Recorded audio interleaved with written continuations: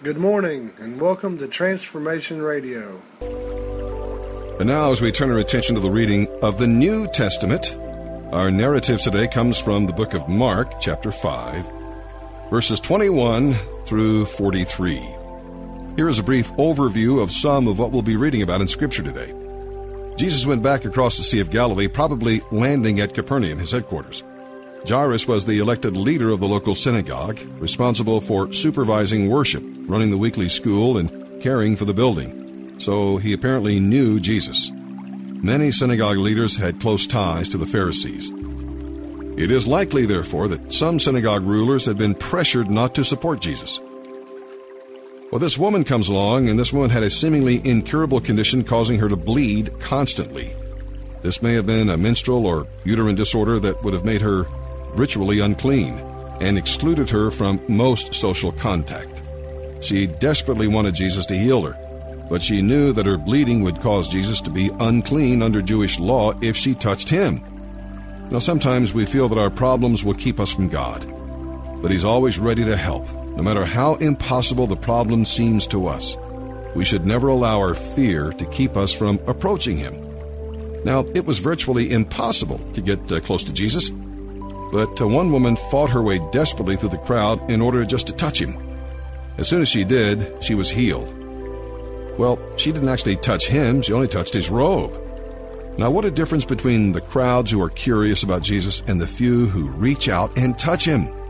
Today, a lot of people are vaguely familiar with Jesus, but nothing in their lives is changed or bettered by this passing acquaintance. It's only by faith, this thing called faith, that releases God's healing power. Move beyond curiosity, my friend. Reach out to Christ in faith. That touch will change your life forever. All right, with that, let's begin our reading today here in the New Testament.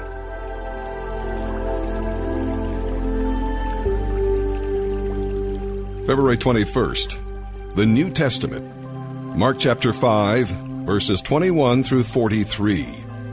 Jesus got into the boat again and went back to the other side of the lake, where a large crowd gathered around him on the shore. Then a leader of the local synagogue, whose name was Jairus, arrived. When he saw Jesus, he fell at his feet, pleading fervently with him. "My little daughter is dying," he said. "Please come and lay your hands on her. Heal her so she can live." Jesus went with him, and all the people followed, crowding around him. A woman in the crowd had suffered for 12 years with constant bleeding. She had suffered a great deal from many doctors, and over the years, she had spent everything she had to pay them. But she had gotten no better. In fact, she had gotten worse. She had heard about Jesus, so she came up behind him through the crowd and touched his robe. For she thought to herself, "If I can just touch his robe, I will be healed." Immediately the bleeding stopped, and she could feel in her body that she had been healed of her terrible condition. Jesus realized at once that healing power had gone out from him, so he turned around in the crowd and asked, "Who touched my robe?" His disciples said to him, "Look at this crowd pressing around you. How can you ask who touched me?" But he kept on looking around to see who had done it. Then the frightened woman, trembling at the realization of what had happened to her, came and fell to her knees in front of him and told him what she had done. And he said to her, "Daughter, your faith has made you well. Go in peace. Your suffering is over." While he was still speaking to her, messengers arrived from the home of Jairus, the leader of the synagogue. They told him, "Your daughter is dead. There's no use troubling the teacher now." But Jesus overheard them and said to Jairus, "Don't be afraid. Just have faith." Then Jesus stopped the crowd and wouldn't let anyone go with him except Peter, James, and John, the brother of James. When they came to the home of the synagogue leader, Jesus saw much commotion and weeping and wailing. He went inside and asked, "Why all this commotion and weeping? The child isn't dead. She's only asleep." The crowd laughed at him, but he made them all leave, and he took the girl's father and mother and his 3 disciples into the room where the girl was lying.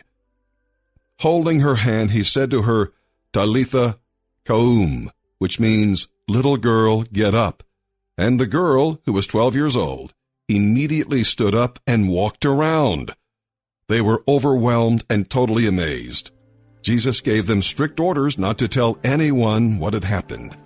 And then he told them to give her something to eat. Psalm 38, verses 1 through 22. As a child might cry to his father, so David cried to God.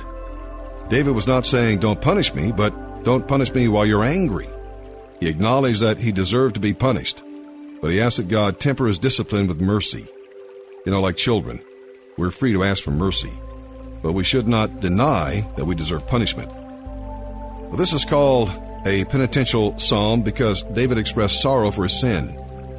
He stated that his sin led to health problems and separated him from God and others, causing extreme loneliness.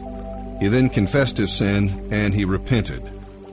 David saw his anguish as judgment from God for his sins. Although God does not always send physical illness to punish us for sin, this verse and others in Scripture indicate that He does in certain circumstances. Our sin can have physical or mental side effects that can cause great suffering. Sometimes God has to punish His children in order to bring them back to Himself. When we repent of our sin, God promises to forgive us. He delivers us from sin's eternal consequences, although He does not promise to undo all of sin's earthly consequences. Psalm 38, verses 1 through 22, a psalm of David, asking God to remember him. O Lord, don't rebuke me in your anger, or discipline me in your rage. Your arrows have struck deep, and your blows are crushing me. Because of your anger, my whole body is sick. My health is broken because of my sins. My guilt overwhelms me. It is a burden too heavy to bear. My wounds fester and stink because of my foolish sins. I am bent over and racked with pain. All day long, I walk around filled with grief. A raging fever burns within me, and my health is broken. I'm exhausted and completely crushed. My groans come from an anguished heart. You know what I long for, Lord. You hear my every sigh. My heart beats wildly, my strength fails, and I'm going blind. My loved ones and friends stay away, fearing my disease. Even my own family stands at a distance.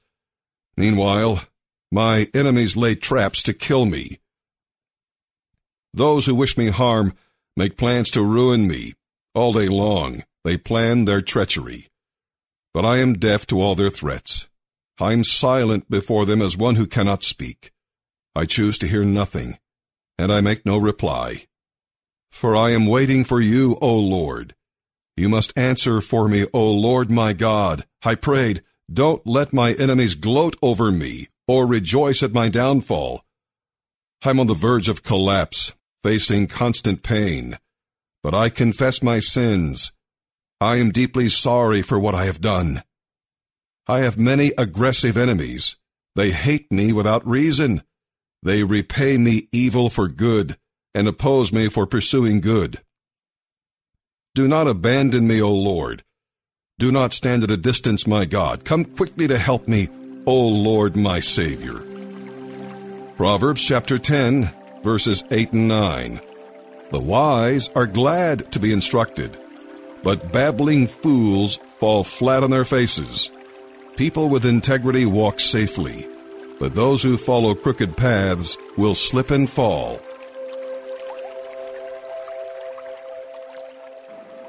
And that does it for today's podcast. Tune in tomorrow for another edition of Transformation Radio.